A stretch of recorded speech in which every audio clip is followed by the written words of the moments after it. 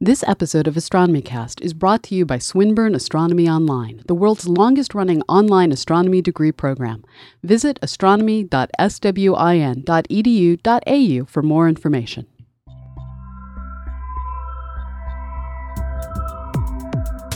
Hi everyone, it's Fraser here. So this is the second of the live shows that we recorded during the Not the End of the World cruise at the end of 2012. Once again, this was done in front of a live audience, so you'll hear them responding to us and laughing at our jokes, I hope, in the background. And I apologize for the audio quality. We did this on a sort of portable recording device. So this is going to correspond to episode 285 for December 17th, 2012. How the world will really end. So have you checked out the internet lately? Apparently, there's some kind of rogue planet causing polar alignment and a killer solar flare, which will set off a chain reaction, turning the whole universe into strange matter after an alien invasion. All at once. All at once. This is all going to happen. The internet told me, and the internet is always true. So everything you can believe, you found it on the internet. So today, right, we're going to talk about, and especially this is really exciting because we are now on the eve of the apocalypse, of the Mayan apocalypse, as predicted. The world ends tomorrow. The world ends tomorrow. And so actually, you know what? If you hear this recording right now, that means that the world didn't end. And we're good with that. Yeah. So you'll actually get this information, but you didn't need it because the world didn't end. So basically, we're wasting our time right now, potentially? That's exactly what we're doing. As long as we're clear on this. Yeah. So what we're going to do is we wanted to talk about a lot of the kind of nonsense theories that we see posted on the internet predicting dire consequences of some kind of physics astronomical nature that sort of falls into Pamela's wheelhouse here, and we can sort of speak on it. And to be honest, we have been speaking on this stuff for years and years and years. It never ends. No. The Mayan apocalypse is only the latest apocalypse. Yeah, it's just the latest sort of version of this constant string of people trying to freak people out. Or bilk them out of their money. Or bilk them out of their money, which is probably the best theory. So I think the one that is most relevant right now is this idea of a rogue planet, a planet X, or a Nibiru, as it were, which is what is it going to do? This rogue planet is going to come out of some strange orbit, is going to pass near the Earth and cause some global catastrophe, polar alignment switching, and consciousness raising. Yeah, I haven't heard the consciousness raising, but we definitely need that part. The rest we can probably pass on. Right. So it's like the size of Earth. Yeah. And you know what? You cannot just say no to these things out of sort. Their evidence is strong. So, their evidence is one lousy Samaritan painting. Right. So a long time ago, the Sumerians, who really knew the future, predicted and drew their drawings with made really cool science fiction murals. They drew an extra planet in their carvings, right? In their sort of their constellations. Or they just included the one they were standing on. That works too. Sure. So they had predicted this extra planet, right? But then there's other research about possibly some kind of nemesis star that's orbiting the sun. There's what's this guy, Stitchin or whatever his name was. He's been predicting this kind of thing. So the evidence is really solid. And I have seen pictures on the internet and videos on YouTube where you can see there's the sun, and then like just below the sun there's like this thing, like some bright Have you little... ever gotten dust on your lens? Yeah, no. This is real. So you've seen this like bright like light on this picture, and so that means that it's coming. And the thing, but like obviously you would think the astronomers would see it, but they don't, because it's coming from a direction that no astronomers are looking. Have you heard of the solar dynamic orbiter? All right. So this is all I'm saying. This is the rogue planet theory. Feel free to debunk it. Okay, so the whole problem with this rogue planet theory, this rogue planet is like theoretically the size of the Earth. So if you go outside with cool binoculars, which several of you in the room have with you, you're going to see the moons of Jupiter, which are way, way smaller than the planet Earth. Some of the ones you're going to see, they're smaller than the moon. And yet, the idea is that even though we can see these moons of Jupiter, that are, well, if you were traveling through the solar system, they're several years travel time away. And yet the theory is that there's an Earth-sized object that isn't naked eye brightness that's going to clobber us tomorrow.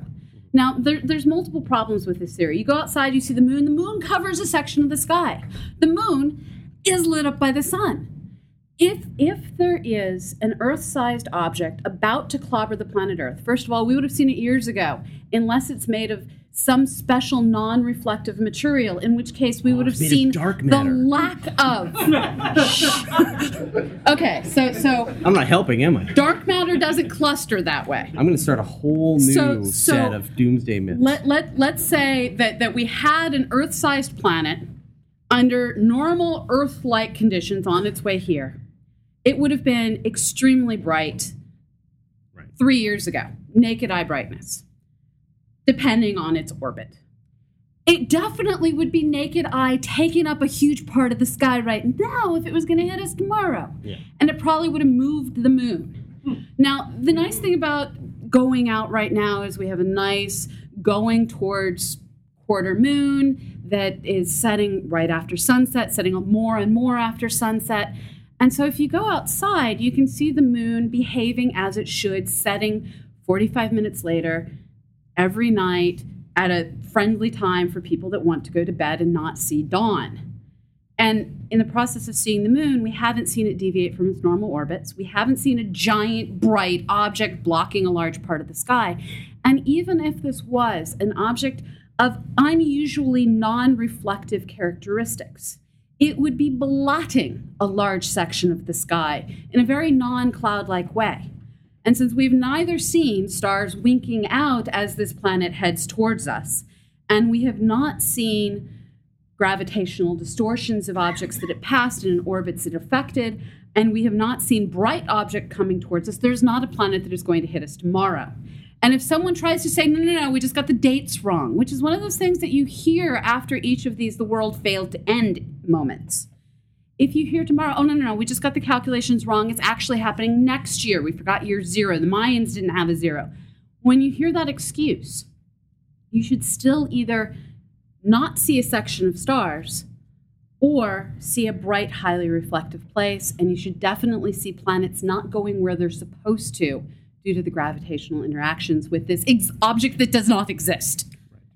All right. Okay. But that's okay. Well, you've. I'm not quite as scared about that, but I am pretty scared about this solar flare because I've heard that the sun is at its active solar maximum stage that's happening right now, and it's particularly active, and there's going to be a gigantic solar flare that's going to blast off the sun, and it's going to roast the Earth.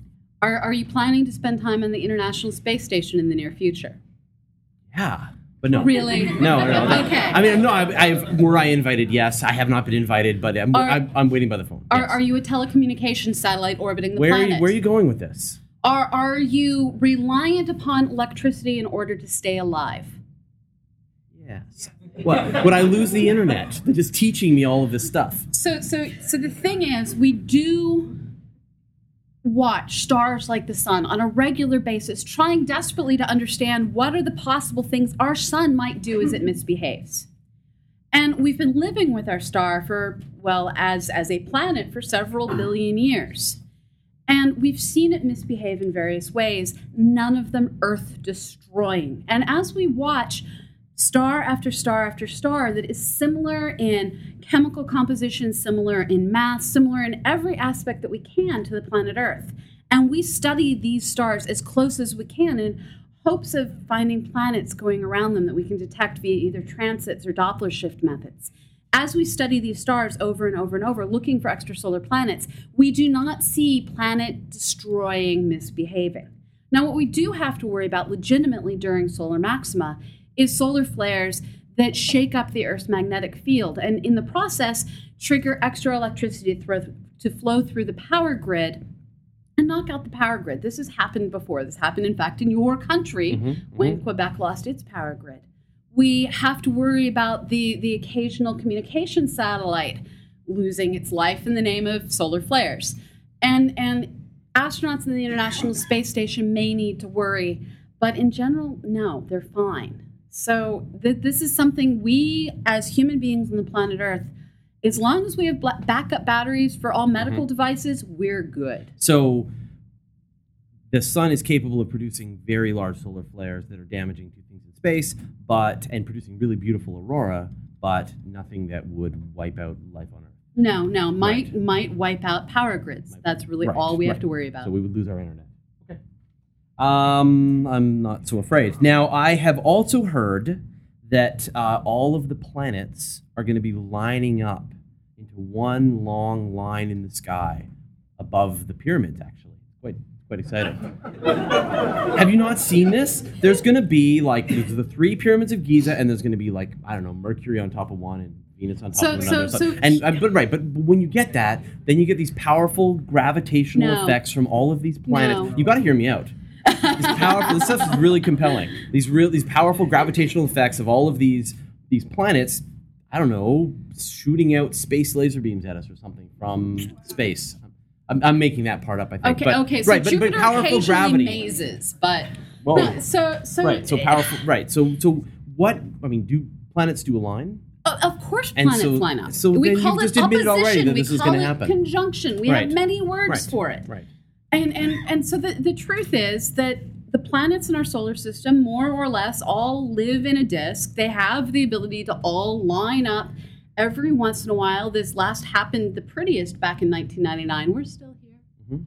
And while, yes, there is a slightly greater gravitational pull when all of the outer slightly? What? But a semi-truck driving past you has more of a gravitational pull on you than all of those planets. Now, are you worried about the gravitational interactions between you and a semi-truck? Semi-truck, right. No, you're good. Right. You're good. Right. So you experience... It makes pretty pictures. But then, you experience really tiny amounts of gravity from these objects. Right. It's just that the sun is really powerful and they're... And we're standing on top of the Earth. Mm-hmm. In our day-to-day lives, the Earth's gravity is the dominant factor. The secondary factor we deal with is the moon. It triggers tides. It actually raises the peaks of mountains up and down with its gravitational force. The sun is the next largest effect, also helping with the tides. Secondary to the moon, we don't get a high tide because of the sun. We get higher tides sometimes because of the sun. But at the end of the day, the planets, they're far away. They're just not that big an effect on our day-to-day lives. That semi-truck driving past you, much more detectable. And in fact, one of the neatest bits of science I ever learned was in Washington State, they have lots of mountains.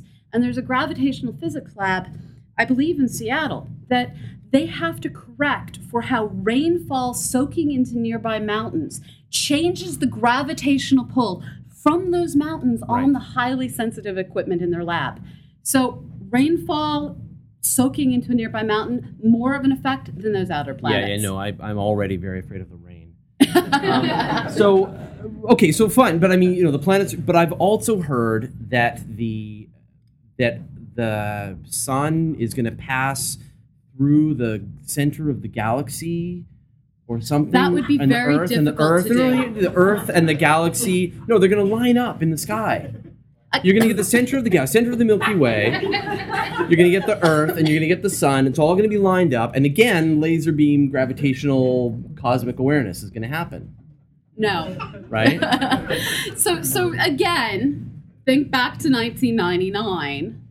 We had everything nicely aligned, lots of panic in the occasional newspaper. Nothing happened. And the reality is the Earth, the sun, and the center of our galaxy roughly align every year because the center of our galaxy is in the constellation Sagittarius. And so when the sun is in Sagittarius, which happens in December, those of you who happen to be December babies probably know this. When the sun is in Sagittarius, it at one point is more or less lined up with the center of our galaxy as seen from the planet Earth. And really, it doesn't have any effect other than you can't observe Sagittarius when the sun is in it. But it's going to be happening. But it's going to be happening tomorrow, they say.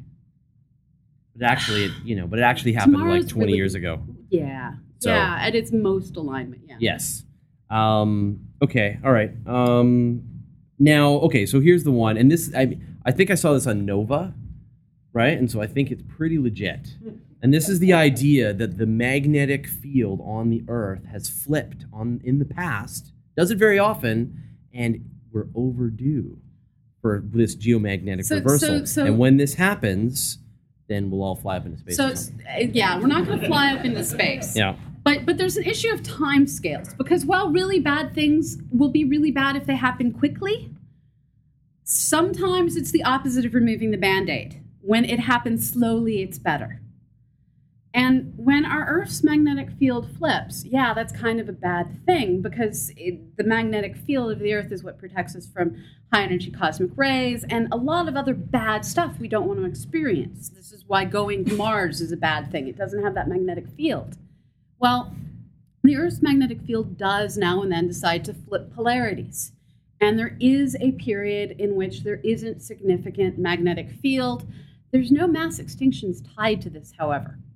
There is clearly going to be bad things that occur, higher cancer rates, but it's going to happen slowly. And we now have the ability to do things like build caves and go underground where we're protected. Are we going to have to go underground? We will be the mole people. All right, wait a minute. So this sounds like it's really going to happen. But I mean, the point being that the worst that's going to happen is we'll have an increased rate of skin cancer. And it's a slow and gradual process.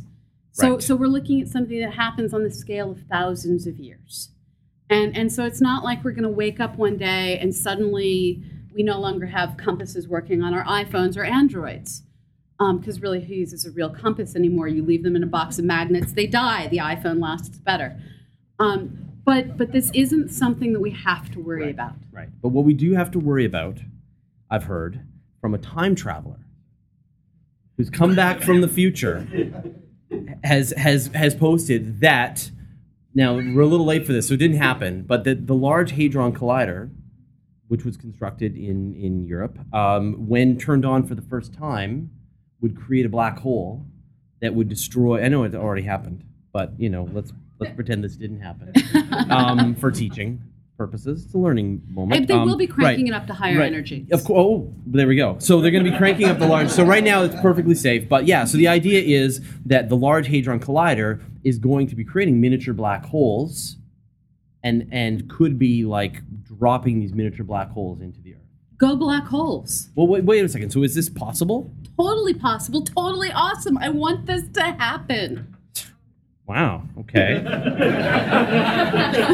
Well, then there must be some kind of scientific reason why I should not be freaking out right now. No, a microscopic black hole. So if Stephen Hawking is correct, then the microscopic black hole gets formed, and then as close to instantaneously as something can happen while still taking time, the sucker's going to evaporate and release a large burst of energy. We give him the Nobel Prize. We move on with life. But how long should this take? Fractions of a second. Right. So if these microscopic black holes are created, and Hawking is right, then they will. Well, okay. So if they're created and Hawking is wrong, then we drop black holes into the Earth, which is awesome. Okay. What do you have against black holes in the center of the planet? The gobbling up the inside of the planet and us kind of crumbling inward like a hollow shell. But the awesome thing about microscopic black holes is they're microscopic. In fact, they're so tiny they pass between atoms, just kind of happily going to the gravitational center of the planet, attracted just like we are, except we luckily don't pass through the floor. Mm-hmm. If I were to make a black hole and drop it right now, it would pass through the floor, through the bottom of the ship, through the ocean, through the mantle of the planet, happily going through all of the stuff until it found that nice, happy place where its gravitational potential energy equaled 0. And it would sit there so tiny that the probability that it could eat something, it could nom on the atoms around it, was such that it might eat something every few decades, every few hundred years, and it would grow so slowly our planet will be destroyed via other means before it gets measurably large.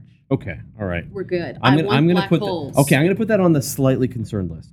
Now, but also, I mean, really, the Large Hadron Collider can kill us in a bunch of ways. The other way that I've heard is that it's going to instantaneously release some kind of energy cascade of frozen, strange matter at the speed of light, converting the Earth and eventually the entire universe into this strange matter and killing us all in the process. So this is a common concern, but the Large Hadron Collider is not what we need to worry about.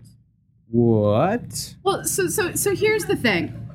There's always been that that mainstream theorist working on numerous ideas, not all of which are true, which include things like they were worried when the Apollo missions landed on the moon that the moon had such thick dust that they would just like sink down into the dust, dead astronauts. That was a semi-legitimate concern. There have been concerns that when we turned on the linear accelerator at, I believe, Brookhaven National Lab, that would cause the type of nuclear reactions that would destroy the world. Didn't happen. There's always that theory or two that nowadays leads to legal cases, actually, that when they turn on these facilities, it will destroy the universe.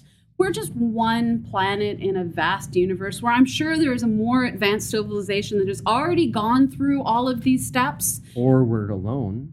But I'm going to go with there's some other civilization out there that has tried all of this. They may have blown themselves up, but they didn't blow up the universe. Or we are the results of we are the strange matter, right? That would explain so much. Right. So we are the results of a failed alien experiment. But I mean, the reality is that our universe could decide spontaneously to collapse to a different energy level. It could spontaneously merge with another universe.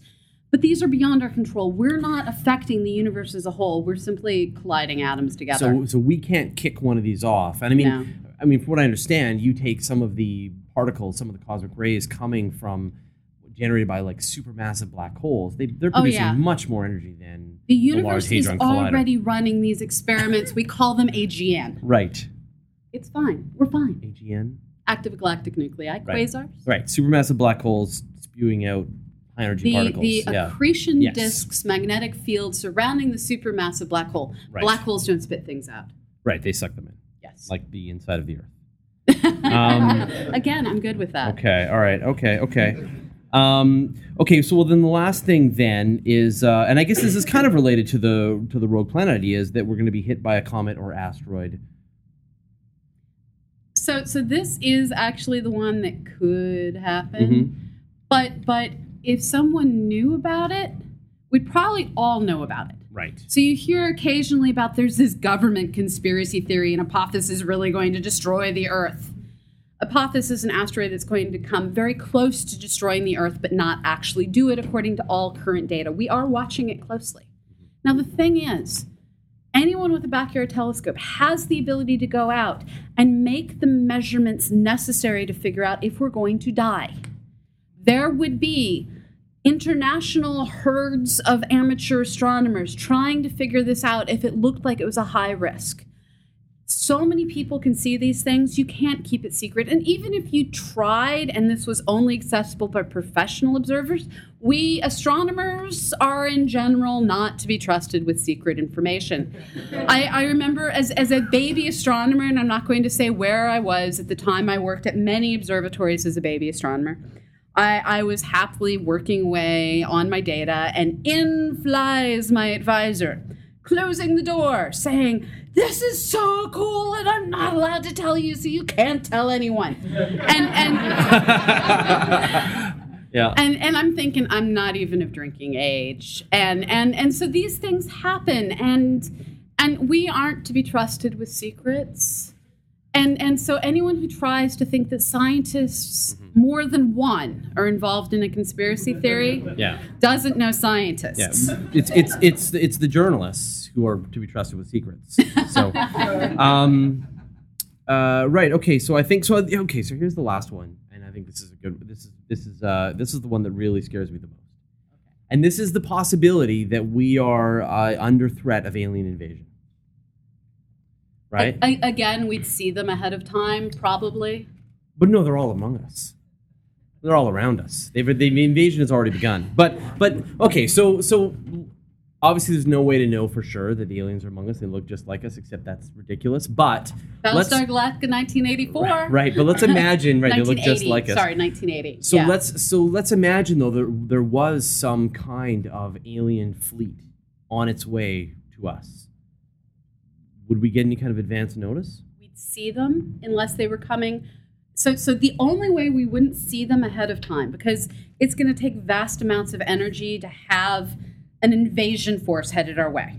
The only way we could potentially see them is if they have a course such that as the sun is, so the Earth is orbiting the sun and they're coming in, just so that they always stay directly behind the sun or in a line with the sun, somehow managing to not be observed by Solar Dynamic Orbiter, by the mission that has an A and a B on either side. I just lost.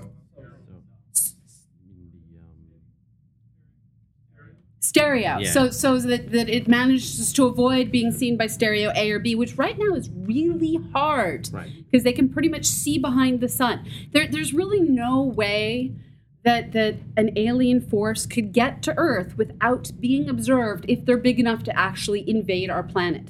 Now, things we do need to worry about, and this is where you and I know Scott Sigler. Mm-hmm. If you ever want to terrify yourself and cause really weird nightmares, read his books. One of his books includes the idea of an alien probe coming in and scattering a biological that is meant to open a gateway and all sorts of scary stuff. Go read it, terrify yourself. We don't need to worry about the invasion fleet. We need to worry about the little tiny equivalent of a Voyager 2 that comes through our atmosphere and releases toxic bacteria. But the invasion fleet, not a concern. Right. So any spaceship or a group of spaceships capable of getting here from some other location. Independence Day is not going to happen. Falling Sky is not going to happen. They'd be giving off so much heat. Someone needs to interrogate Kevin Grazier about how he thinks that the Falling Sky fleet got to Earth without being detected. Yeah, someone should do that. He's here. Get him. Great. Okay, so I think I'm suitably pacified now. I don't think I'm quite as nervous about all of these things. But I think the point here is that all of the, I'm going to border on calling them scams. People are freaking people out on the internet. You see it on these forums. They try to go to as many places as they can and get the word out for reasons I don't really understand. And they're trying to sell books. They're trying to sell survival gear. They're making money off of fear. If someone is trying to scare you, you've got to figure out why they're doing it. And is there any scientific validity to what it is that they're talking about? And in many cases, you've got to say that the professional astronomers have got to be trusted on these matters. And we can't keep secrets. Yeah, really. Yeah. Well, that's great. Well, thank you very much, Pamela. I appreciate that. My pleasure. All right.